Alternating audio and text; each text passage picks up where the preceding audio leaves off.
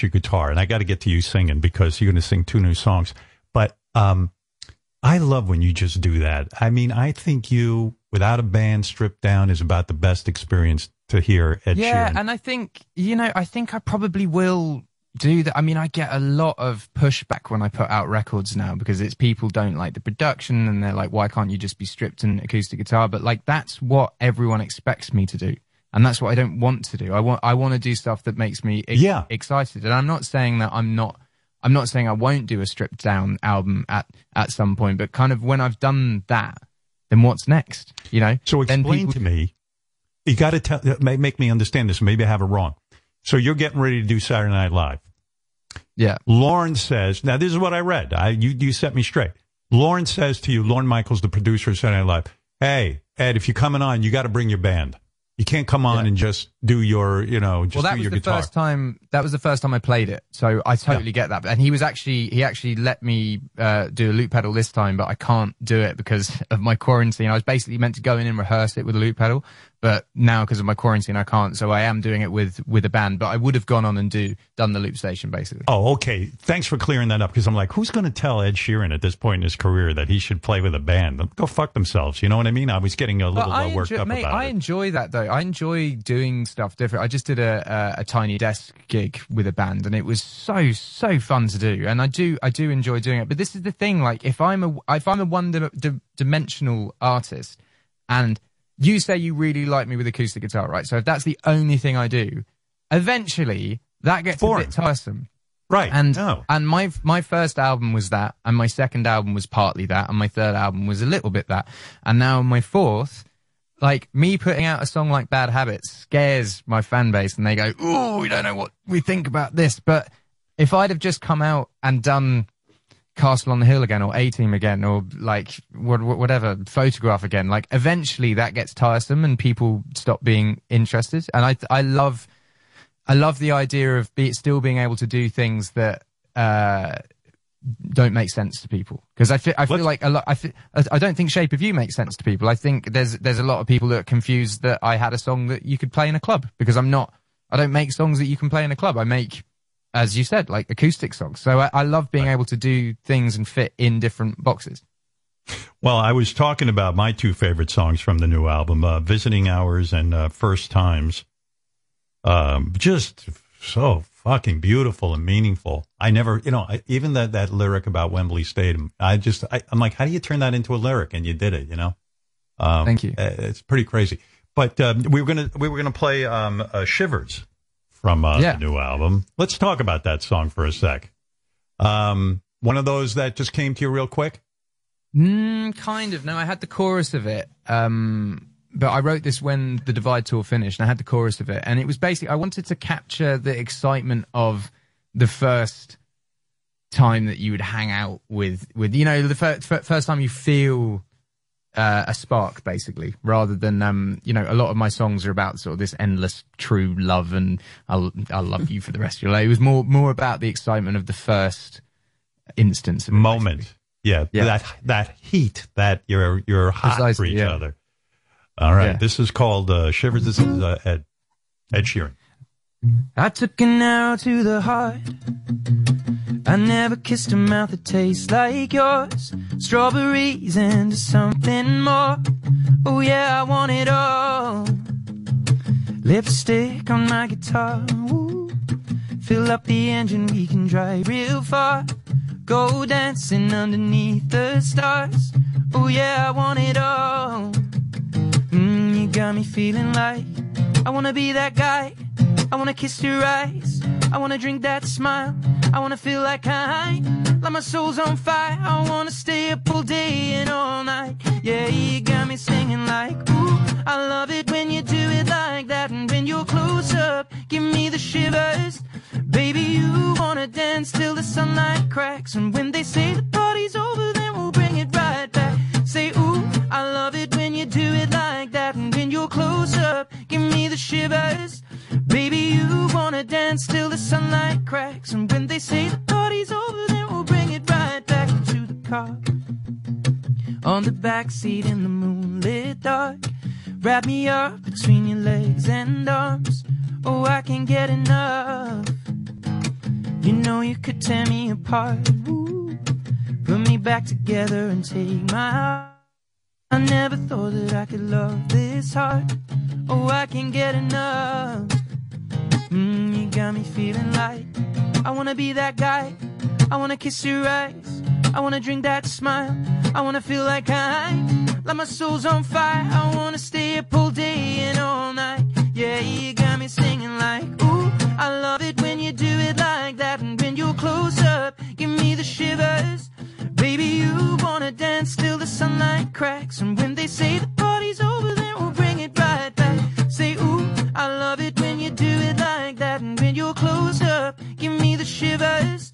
Oh, baby, you wanna dance till the sunlight cracks. And when they say the party's over, then we'll bring it right back. Be you burn so hot, you make me shiver with the fire. You got this thing we started, I don't want it to stop. You know you make me shiver.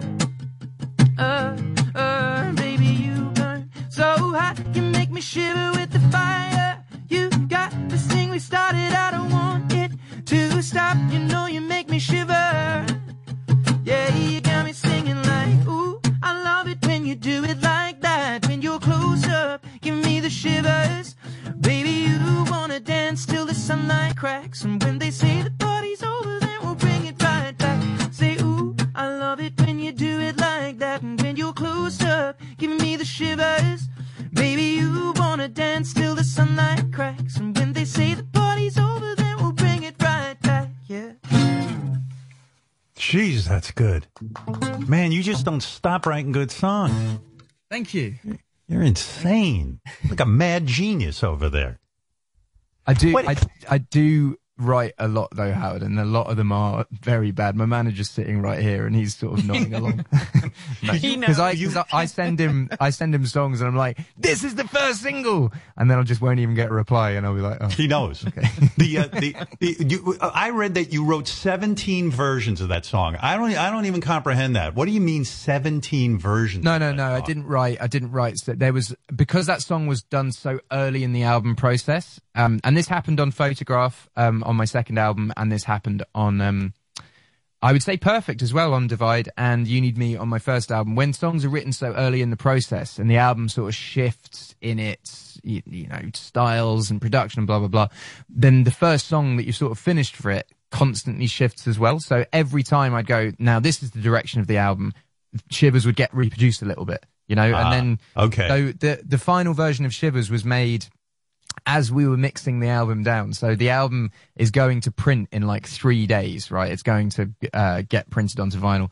And it's only in that moment that we go, this production doesn't work. And Fred, who had worked on some of the other stuff, so I did Shivers with Steve, who I did Shape of You with, and Johnny. And Steve had done 16 versions, and Fred basically took the 16th version and added some elements of it that would that sort of fit with Overpass Graffiti and Bad Habits and blah blah blah. So it flowed a bit better, essentially. It's so real important to you that the song match the album in a way. There's a vibe to the album. It's got to have the right vibe. It's all got to kind of work together. Which is why, and I don't want people to like think I love Shape of You, but it's why I found it so difficult to put Shape of You on the album, is because I'd crafted this thing that flowed, and then suddenly it was like, and here's a marimba, and here's singing about going to the club, and blah, blah, blah. You know, like it just, for me, it just felt out of place. And now I listen to the record, and actually there's a lot of things on Divide that it's quite a schizophrenic album. It's like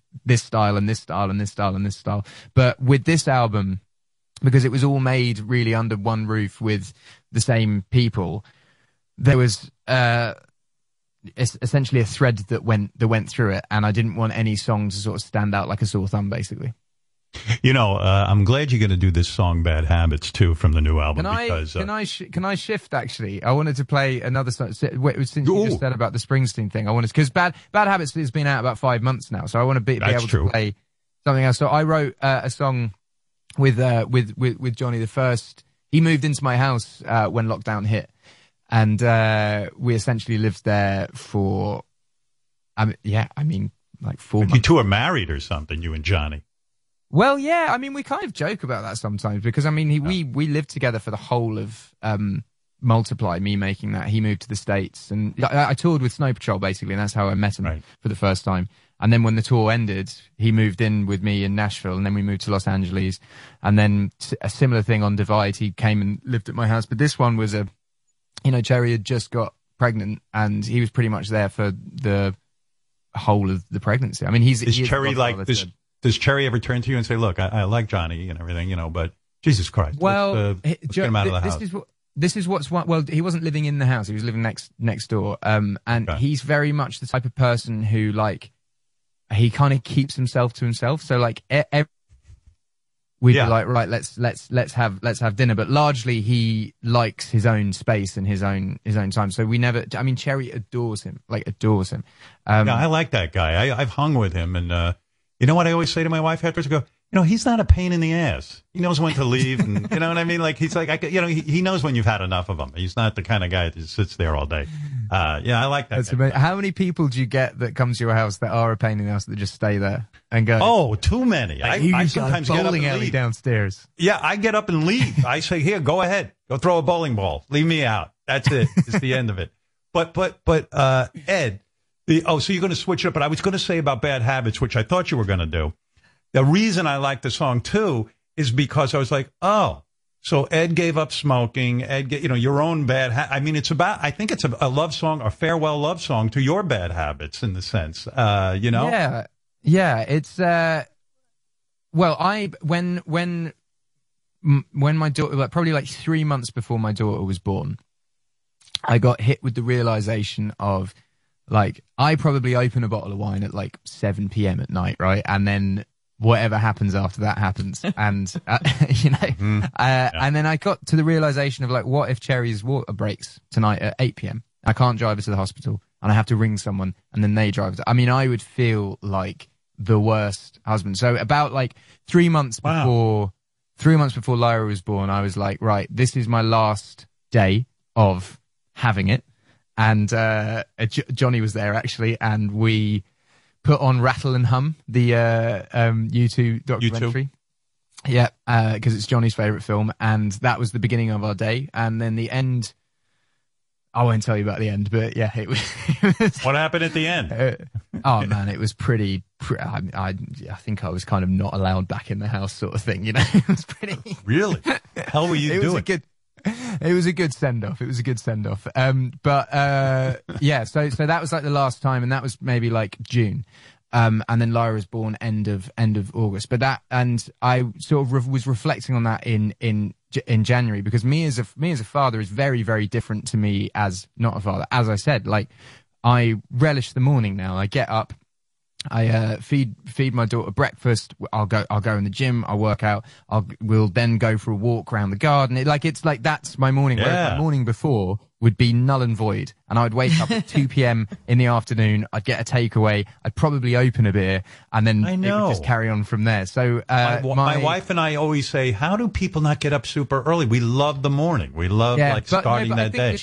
I think the shift happens. The reason, this sounds super hippie, but the reason the album is called Equals is the equals is in between a question and an answer, right? It's the end of an answer, end of a question and the start of an answer. And I really feel like your 30s are when questions start to be answered. You're in your 20s. I remember turning 21 and being like, I'm a grown up now, but still doing all the 18-year-old shit that, I would still, my meal plan would be fries. It would be right, where are we getting that? That would just be it, and then throughout your 20s, you're sort of dating and you're finding out what sort of food you like, what sort of drink you like, whether you like clubs, because that's another thing. When you're 18, when you're 17, you look at clubs as this thing that are going to be the most, oh my God, I can't wait to go clubbing. I remember the first time walking into a club being like, this is shit. You have to queue up 20 minutes to buy a £10 pint, and then you can't even speak to your friends. And then yeah, mate, I just remember it being, so anyway, you spend your 20s figuring that shit out. And then I turned 30, I got married, had a kid. And then, that was where all the questions basically started to be answered. And I realized that I wasn't a 26-year-old touring. I met you, I met you in 2014 or whatever. But when I was at your house was 2015. And that was peak I was 24 years old going. Well, I said to you at the time, I go, Ed, you might be an alcoholic. You got to look at this. You really, I mean, you're hitting that bottle really, really heavy, and you were smoking and stuff. So, like, now you're all cleaned up. You're muscular. I mean, you're like a different man. Does your wife, Matt. Does your wife look at you now? When you take your clothes off for your wife and it's time to get busy, does she look at you now and go, holy shit, Ed, this is like a whole new man? There is a fine balance there because you never want to be the most in shape one out of the two. And she is very in shape because she plays hockey, but I think honestly she preferred me with a bit of meat on the bones. But the thing is, I think she likes that I'm healthy. Like, I'm not a sluggish individual anymore. Like, I am up early. My day is full of stuff. I'm not like, on tour, I would wake up at like 2 p.m. underneath a venue, and then sort of like hang out and then go on stage once the sun had gone down and then play the gig and then go out and then fall asleep on the bus and go to the next place. And you just don't see sunlight at that point. What a life. Yeah. I'll brag for you. I was reading the stats on that tour. I'm talking about that 2 years where you toured. Made some crazy number I was reading. Wait, I wrote it down. I wrote down it was like $643 million. Can you imagine? $643 million on that tour. And that's just you standing there with your guitar. No overhead, which I like. Well, I mean, people say no overhead, but we had like 2 or 3 stages that would like hop each other and maybe 200 crew that would work. So it's not the number that gets printed is not the number you will. And then obviously there's tax on that. I'm not, I don't want to say it wasn't a lot, but like you don't that number gets printed and everyone assumes you're like, you took home all that money. Yeah. Yeah. I was gonna borrow some money from you when I read that. I mean, but you're right. There is taxes and there is the overhead and all that stuff. So if you're not going to play, I feel so uncomfortable when that stuff comes up, man. Because I've just because it's you basically. I don't know, man. It's like, it's not what you do it for. And the more that gets printed, the more people think that I do it for that. So people go, oh, you toured so you could beat U2's record of highest attended, highest grossing. And that we just toured. And then one day they said, hey, by the way, you beat this record. And we just loved playing shows. And I think the more and more it gets painted out that, in England they have this thing every year where they print people's what they've earned and their net worth, and the more and more that gets banded around, the more and more people think that I do it for that. But that is just something that comes because I love doing it so much. Like I played 260 shows on that tour, because I couldn't agree with you more, because when I see something like that about myself, I go, wait a second.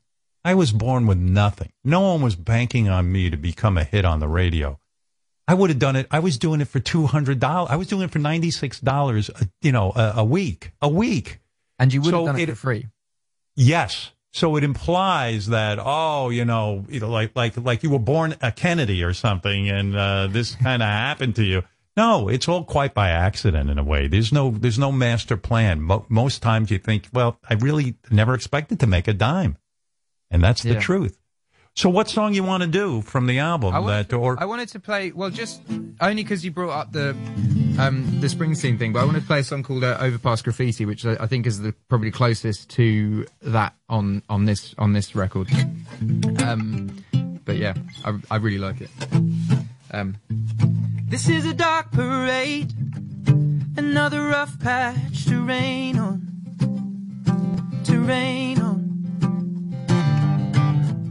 I know your friends may say this is a cause for celebration. Hip hip hooray, love. Photographs in sepia tone, so still the fire's barely fighting the cold. Alone, there were times when I could feel your ghost, just when I'm almost letting it go. The cards were stacked against us both, and I will always love you for what it's worth.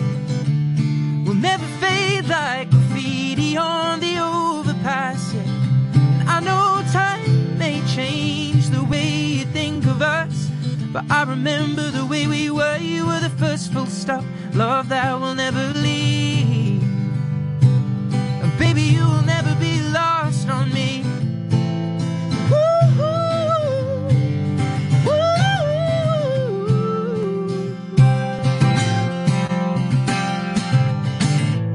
This is a goddamn shame. I never wanted to break it or leave us tainted. No, I should walk away, but I just can't replace us or even erase us. The car was stuck, the engine stalled, and both of us got caught out in the snow. Alone. There were times where I forget the lows and think the highs were all that we'd ever known. The cards were stacked against us both. I will always love you for what it's worth. We'll never fade like graffiti on the overpass, yeah. I know time may change the way you think of us, and I remember the way we were. You were the first full stop, love that will never leave. Baby, you will never be lost on me. Ooh, ooh, ooh. Baby, you will never be lost on me. Ooh, ooh,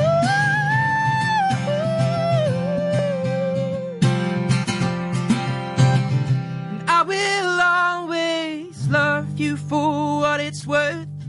We'll never fade like graffiti on the overpass. I know time may change the way you think of us, but I remember the way we were. You were the first full stop, love that will never leave. Baby, you will never be lost on me.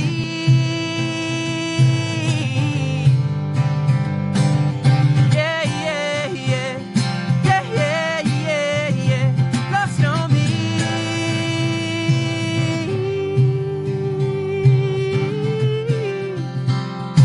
Graffiti on the overpass. Beautiful. Beautiful. Jesus. So much goes into a song. You know what I was thinking as you were playing that? I remember like I was watching some documentary or something on Bruce Springsteen again, and it was like the original, they played the original song that he wrote for like Born to Run or whatever it was. And then you hear the when they get into the studio and they come up with an arrangement.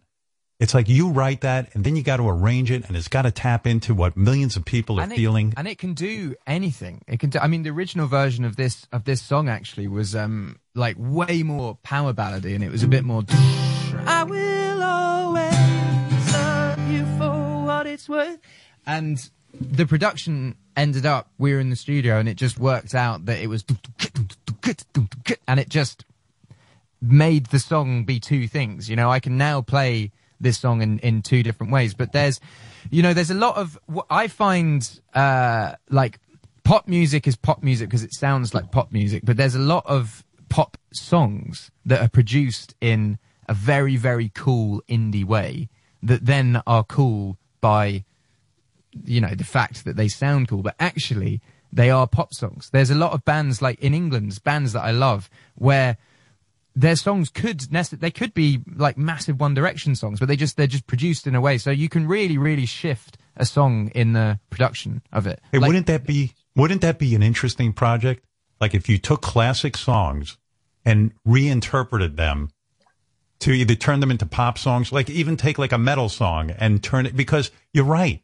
You could almost go in a studio and take any good song that people respond to and change it into a whole different genre, right? And it changes people's perception of a song. Like if I came out with this song, right, and it was just me, acoustic guitar and a piano, and it was, I will always love you for, like really gentle, and it's got loads of backing vocals. That instantly is this sort of, it is like a Nebraska thing. And then suddenly people that are into that get plug into it. But sometimes I feel with songs, especially songs that I do, people can almost get turned off it instantly by hearing a, and they instantly go, okay, it's that. But actually underneath production is always the song, and that's what lives on. I learned this from Rick Rubin. I made a lot of my second album with Rick Rubin, and he was saying to me about a band that came in with him, and they played him all the songs, and they've got all the effects and all the guitar pedals and blah blah blah, and it sounds amazing.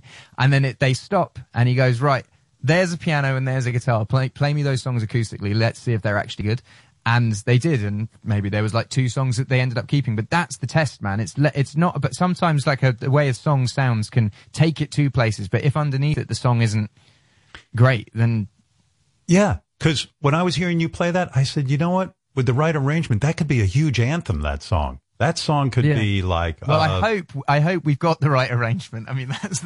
I'm sure you did. I mean, you know what you're doing. Got the right arrangement. But yeah, listen, sorry. Go ahead. Yeah. No, go ahead. No. I was just going to say, I find on this record, like, because I am an acoustic act, I find my fan base are often listening to this record, hoping, like, wishing that I could have made it acoustically. But the thing is, like, these songs will all live acoustically in all the live versions that then come, and it's quite nice to try different things basically and different styles. I never want to get boring. I like because then. But also you having me on your show, you know, if I'm just making the same album over and over again. You're absolutely right. You're absolutely right. Would you ever consider putting out 2 versions of one song on an album? Like, I would think that'd be interesting. I'm going in and doing this whole. I wanted the album to live for a bit before I did it, because I want people to know the songs, but I'm going in and doing all the songs in one take. I'm going to walk into a studio.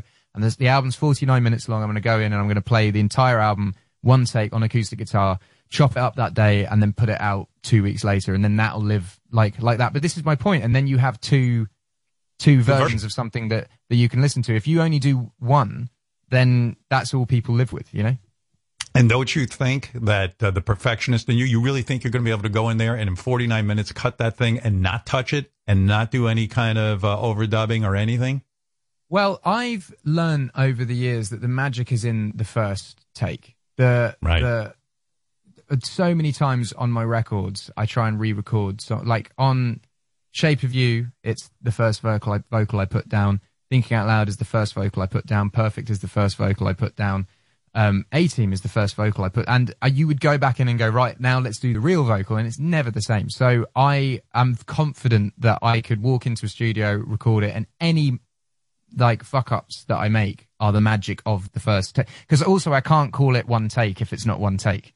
And I want my mate Nick, who does all my filming, I want him to walk in with me with a camera, film me, one take, done, finished. And I think that's the magic of it. No one wants to hear something that's been done a million times. No, I like some of the imperfections sometimes, you know. But one of my favorite albums is Four-Way Street, Crosby, Stills and Nash, and those guys hate that album because they don't think it's one of their best concerts, and I love it because it's not so perfect.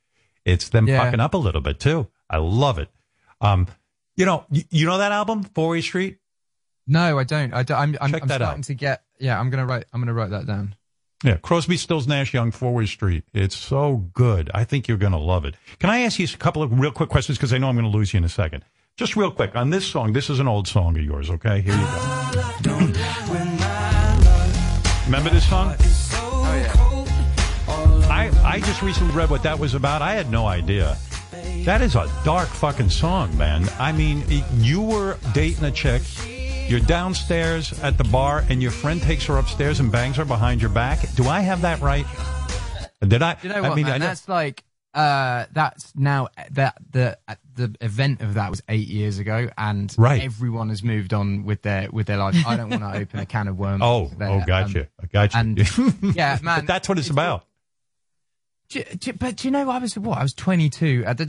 This is what happens when you're 21, 22, 18. Like my first album, there's lots of things in there that I made lots of mistakes as a kid, and everyone around me made lots of mistakes. This is my point about your 20s. Your 20s are a lot of questions of what's going on, and you make little fuck ups every now and then, but you learn from it. So I'm very much like I'm no angel. You're no angel. My wife Cherry is no angel. We've all had. Cherry is an angel. Stop it. How dare you? No, I know. That's going to be the headline. But my point is, my point is early 20s, lots of stuff happens that you look back on when you're 30 and you go, I would have done that differently. And the reason I like that song so much is that happened to me every day. Never mind once. Come on. Everybody was behind my back banging somebody I was with. I'm telling you, man. It was a real nightmare. Let me ask you about this one because I was watching the video of it last night. So honey, now That woman you're dancing with in this video, and I know you didn't like in the beginning being in your own videos. And then you realize, hey, I got to appear in my own videos. First of all, I thought you did a real good dance with her. It was very fucking erotic. Number one. So I think that sorry, just to say with Brittany the dancer, like she and Paul who taught me, they basically came on tour and taught me the dance, and they made a dance that she basically did all the heavy lifting, as it were, so she can make it look really, really, really good. Like she's a really talented dancer, and I just had to learn where to put my hands. And there's some lifting in there, but she's basically doing 95% of the work. And brother, I thought it was very sexual. I'm telling you, that is some dance. That's called dirty dancing. I am telling you, that is a nice little dance. I watched that for the first time the other day, dirty dancing. My wife got me a poster of all the 100 best films, and you scratch them off, like every single one. And that was one. Have you seen, oh God, I don't want to get the pronunciation wrong. They made a remake of it with Bryan Cranston and Kevin Hart. Is it the Intouchables? It's I a haven't French. seen that. French I forget. I don't know how to say it either. Good. It's so good. It's so good. Anyway. Yeah. But I was fascinated by that because I think you're doing a good dance. I understand she's doing the heavy lifting, but it's a very erotic video, it took some balls to do that. You can go horribly wrong with videos. You could end up looking like a fool, especially dancing. And, I was never in my music videos before that. If you look at the videos I had before that, the A-Team, I make a 2-second cameo in it. You Need Me, I make a 2-second cameo in it. Lego House, I get Rupert Grint to play me, I make a 2-second cameo. Give Me Love, I got Isabel in that, and I'll make a 2-second cameo. And then in Sing, I got a puppet made of myself, so I didn't have to be in it. And then when it came to Thinking Out Loud, Don't as well, I'm not in the video. And then when it came to Thinking Out Loud, it was such a big song in my mind that I was like, I want to give this the biggest chance it can, and I need to have a viral moment. How can I have a viral moment? Everyone thinks I can't dance. Let me dance. Let me know. So Brittany and Paul came on tour with me for, I think, about 6 weeks on tour. And they taught me for like 2 or 3 hours a day. And let me tell you about getting in shape. I've never been in more shape than that. Like you look good in it. You look, fit. Well, because I'm doing literally lifting like every single day. But anyway, I learned it, and I wanted to make a video that people would watch it and go, "This is so weird that this bloke has learned how to dance. I have to share this. I have to send this to someone." And because the song was good behind it, then it picked up traction. So, and that was the first time I was in a music video properly. And then since then, it sort of proved that if I'm in my music videos, the song will be bigger, I think. Absolutely. You've got to be in the video. I cannot stand when the artist is not there singing. It drives me crazy. I don't like the way I look though, Howard. Like I don't want. You look great. No, I know, but I don't. Look at me, Ed. Look at me. Look at my face. How dare you complain about you? I look like I've been in a crash. So when someone does a photo shoot of you, right, and then they go, "Do you want to go through the pictures?" Like, you can't say, I look great in this. So that's why I don't like music videos, because you shoot this thing and then someone goes, "Hey, what do you think?" And I want to say, I don't like it because I don't like the way I look. So I just don't really watch it. You know how much I relate to that, Ed. When my movie came out, we put out the soundtrack album, and the main song in it was done by Perry Farrell. And the Jane's Addiction guys, they'd gotten back together. We shot a video. I looked at me in the video with those guys. I made them edit the whole fucking thing. I took myself completely out. The director quit. Don't ask everyone. my opinion. Yeah. Don't ask your opinion. Like I say to this before I go in for photo shoots, because I don't want the photographer to think that I'm like a really moody dick. But I go in and I'm just like, dude, like I promise you, like. I'm not being off because it's anything to do with you. I just don't really like doing this. And at the end of the day, don't show me anything, and just you choose what you want. I've worked on my psychiatrist. I go, I don't know what's wrong with my face. I can't stand. My wife took a picture of me the other day. I said, you must delete this. It is so horrible. And in fact, all the years that I did publicity photos and stuff, I have one angle. I turn my head to that thing. I don't smile. And it's the same picture no matter where I am, because it's just the most painful thing. And I swear to you, I don't know how you ever can get over that. Once you see yourself like that, it's just, I think that's, but do you know, the thing that sort of not comforting, but is that everyone is the same. The most attractive people that I know in the world are just as insecure as I am. So everyone's the same. Everyone's the same. You'll be with people and they'll take a picture of like a big group. Someone will look at it and be like, no, we have to take that again. And in my mind, I see that and I'm like, oh, it's not just me. And you're saying this now. So I just think everyone's the same, basically. And I think if you're not, it's a bit weird. If you suddenly are like, oh my God, I look amazing. I know. I don't know anybody who thinks they look good. But when I saw you recently, after you've been working out and everything and getting in shape, I said to my wife, look at Ed. He's like a sex symbol. But it's also weird because when you start becoming successful and making money, suddenly you do become better looking in other people's eyes. It makes I didn't. I got fatter and more unhealthy as soon as because you start having to make an effort. You start. By the way, I got to tell my audience before you go, because I know you got to leave, and I've kept you long enough. But my favorite thing you did, I love it. Ed wrote a Heinz commercial. He loves Heinz ketchup. Oh yeah. And you could see this online. He wrote.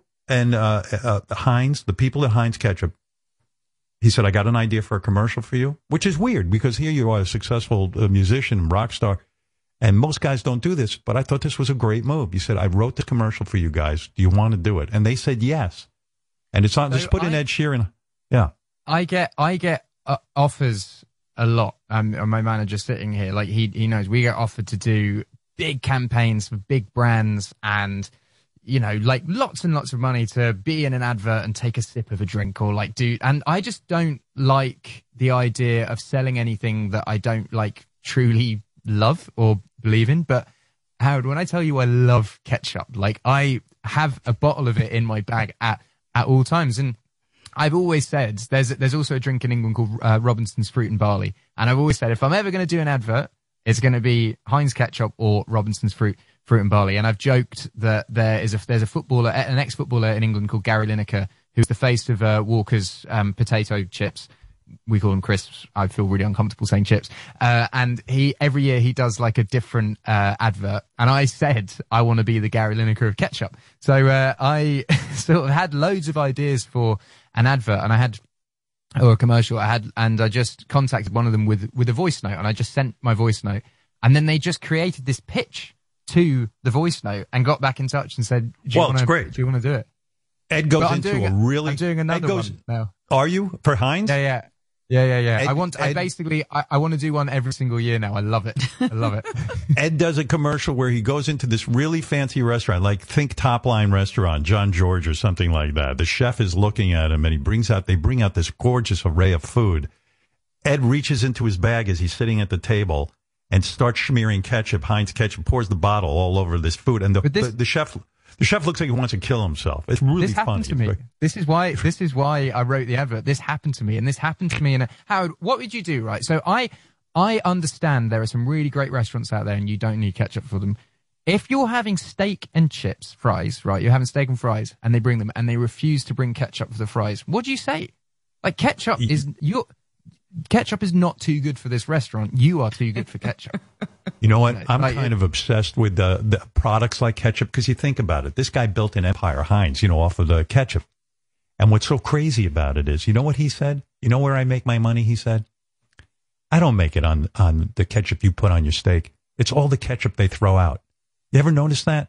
There's just tons of fucking ketchup. You don't eat up all the ketchup. You pour a whole bunch out, and then you have you have a little bit of it. But he relies on, that's it. Mate, I got to Pittsburgh, I was playing, who's the Pirates? They're the baseball team? The football team, yeah. Pirates are the baseball team. No, I think we played the baseball stadium, but I got there and I went to the Heinz Museum with my mate. I mean, that's how You're too much. Yeah, but you know, so this is a trick. I know we're sort of bigging up Heinz a lot here. Heinz, if you're listening. But what was I going to say? On the little bottle, there's a 57, right? And that is where, on the glass bottle, that's where you karate chop it, and that's how you get it out. Everyone thinks you hit the end of it, but you hit the 57, and that's what they told me. Because I wanted to do the advert with a plastic bottle and make the fart sound, because I thought that'd be so much funnier in the advert, just having a all over the food. And then they were like, no, we don't. They just don't do plastic bottles in adverts anymore, which is good. You hit the bottle midpoint, and you hit it on the 57 like a karate chop. Like no kidding. And it comes out. Yeah.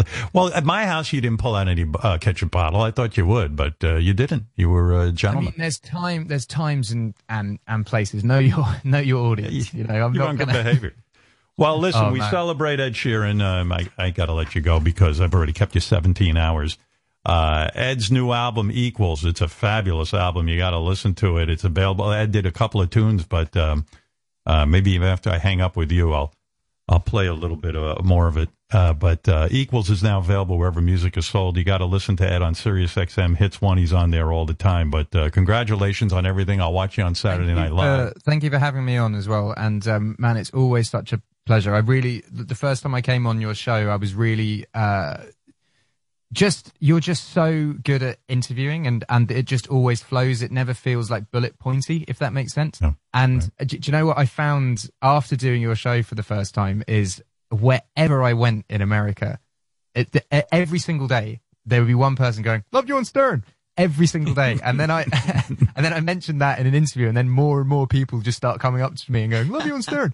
That's so great. Yeah, that turns me on more than anything. I just was talking to Brandy Carlisle. She said to me, she went to the Rock and Roll Hall of Fame. She inducted somebody, and she wrote me a text and she said, "Hey Howard, I just got to let you know, Rock and Roll Hall of Fame is great and it was fun." She goes, "But everywhere I went, everyone at the Rock and Roll Hall of Fame came up and said, 'Hey, I loved you when you were on Howard Stern.'" I said, that turns me on so much because I love musicians and I love exposing them in a way where they get to be themselves. This is why it's good, because people know that you love musicians and you expose them in a way that they get to be themselves, which is they listen to it. And I do so many interviews around the world and so many radio sessions, but I know that me playing Overpass Graffiti on your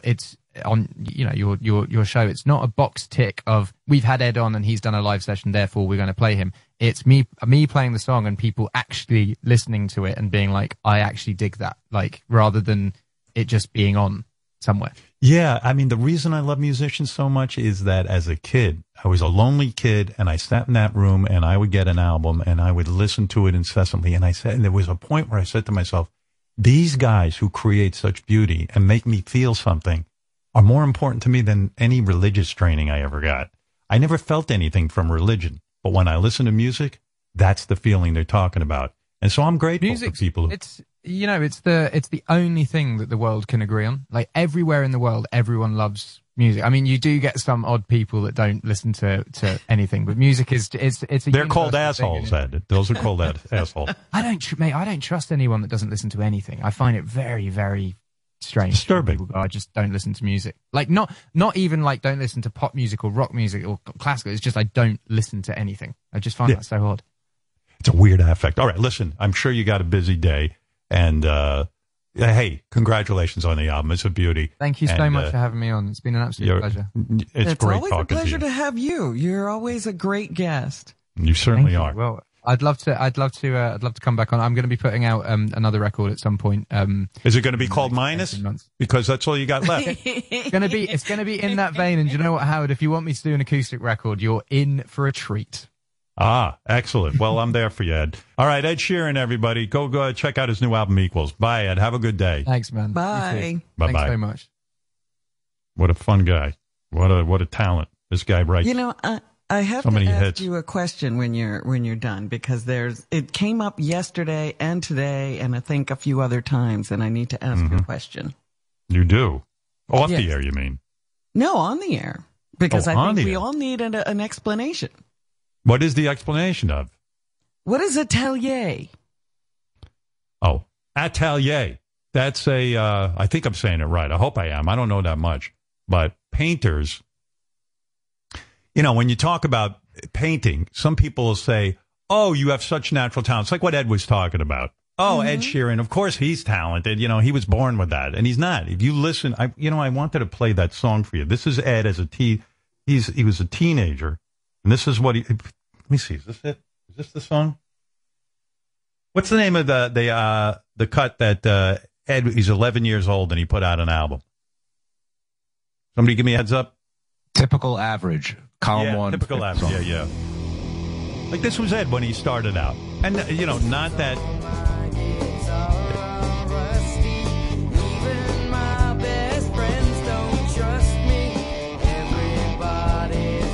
11 years old. That's nice, great for an 11-year-old sounding right. Like that. But the point is, he worked at his craft. And my point about painters, everyone goes, well, oh, this guy was a great painter. No, he wasn't. You take some of the painters that I love. You read about them. Andrew Wyeth, who was considered a great painter. His father was an illustrator. And now his son has even carried on in his name. The family is surrounded by art. They discuss methodologies by which you can interpret the world. What do I mean by that? You see a tree. And if I said to you, Robin, go paint that tree. I did a painting for you of your backyard. And it was your trees and this beautiful little waterway you have back there. But if you said to me, well, go paint that tree, I'd say, if I had never painted before, I'd say, well, how am I going to do that? Maybe I'd draw like a lollipop that kind of resembled a tree and put some green paint. With, a trunk and, it just wouldn't make any sense. It wouldn't fit anywhere. But there is a definite calligraphy in the same way you learn to write with your script. There's a definite calligraphy to interpret that tree in your backyard. But unless you learn that, unless someone exposes you to that, unless you start to even look at how other people interpreted trees, you would never be able to paint a tree. And so when I say that, this painter or that painter years ago, they basically, a famous artist would hire a bunch of young artists who didn't have much experience, and he would let them paint for him, and he would teach them. And in return for them helping him with his paintings and doing some, kind of grunt work, they would get their training. So everybody's had training. Everybody learns this calligraphy. It doesn't happen. Okay, maybe there is one in a million who didn't have to work hard at it. I don't know. Maybe Michelangelo was self-realized or something. But it's all bullshit that when people tell you, oh, yeah, he was born with that talent and he didn't have to develop it. Yes, but what is specifically an atelier? Atelier. It's where a group of painters paint, and it's usually one master painter who has his atelier, and he's got a studio. Because you keep using that word like we all know it. Oh. And I'm like, I don't know what that is. It's like a studio. It's a studio, where they paint. Well, if you're going to use it every day, I think I need a little explanation because it's been I don't think all week you've been using that word. And I got to ask him what that is because he keeps using it like everybody knows it. And thank God you said it because I'm probably using it wrong. Who even knows with me? You know what I mean? Who even knows if I've got it right? I just use words and hope for the best. Okay. Because I was just like, wait a minute. He used it yesterday. He used it Monday. And I don't know what that word is. And by the way, the explanation I just gave you of that could be totally wrong and full of shit. I mean, it's really very possible. But, don't rely on me. You must have learned it somewhere. Well, yeah. I mean, I read a lot of books about artists now and sort of how they got that. Hey, next Tuesday, Emily Ratajkowski is going to be here, speaking of books, and she wrote a doozy of a book. I'll be talking about that. And next Wednesday, the man himself, Paul McCartney, will be here on the show. Paul's going to stop by. He's going to be on again? Oh, my goodness. He must like us or something that he keeps he thinks we're decent people. Don't tell him anything. He thinks we're on the ball. But, anyway, the Ed Sheeran album, really good. I spent a lot of time. Yeah, I like those songs you played, and I like what he just did, yeah. Yeah, very, very good. Geez. And, when he talks about putting together a song, it's interesting because I was watching him on The Voice, as I said. And... it's just interesting with people who have honed their craft the way he has. Yeah. That they can listen to, they might be a great singer, but they're just belting out the song, doing all those runs and doing everything they can. And Ed will always say something like, you know what? Sing it softly in the beginning. Yeah. And then do this and then do that. Like he even knows how to construct a song so you bring it across in a way that people can relate to it better. So it builds. Or you'll showcase what you can do better. Yeah, you don't want to blow your load too fast in a song. You know what I mean? You want to or have it be all the same is what he'll say. Like if you do it like that, it's all the same. You've got to nuance things and, have it go in different places and be fast and slow and soft and loud. That way you come across, the meaning of the song comes across better, and you also keep people's interest through the whole thing. Yeah. Yeah, I saw him on the voice. He's a genius at that, too. Yeah. I meant to ask him about the voice. It's funny. As much time as I spend with the guy, you could ask him a million other questions. You can never have enough time. Never have enough time. That's how we are. We have our daily conversation. It's never enough, Robin. But I see it's time to say goodbye. There's a guy calling in from a French atelier, and he's very interested in you, Robin. Really? Let him, yes, sir. Hello, yes, I'm a French atelier. For Robin, I want to show you how to draw a tree. Of course, you will need to be topless, and I will, of course, be nude. You want to treat Robin to a lesson and teach her how to draw a tree? But of course, he'll be nude. Yes, I think I picked up on that. Yeah, sir. Why would you be nude with Robin? Well, to be perfectly honest, the tree will be my cock. And she will draw my cock on the board, and it will be harder as she draws. And it will be a challenge to draw the veins and draw the head and draw the balls. And when I come, I say, Sacre bleu. This guy's a fucker. I think this guy, I don't think he wants to teach you how to draw. He's a little creepy, yeah. Yeah, I think I know what he wants to do to you. I'll explain it to you later. Okay. I don't think he's going to teach me to paint. Yeah. No, he wants you to do something with his cock. All right, we got to get out of here. Robin, blah, blah, blah, blah, blah. Till next time and all that. All right, goodbye.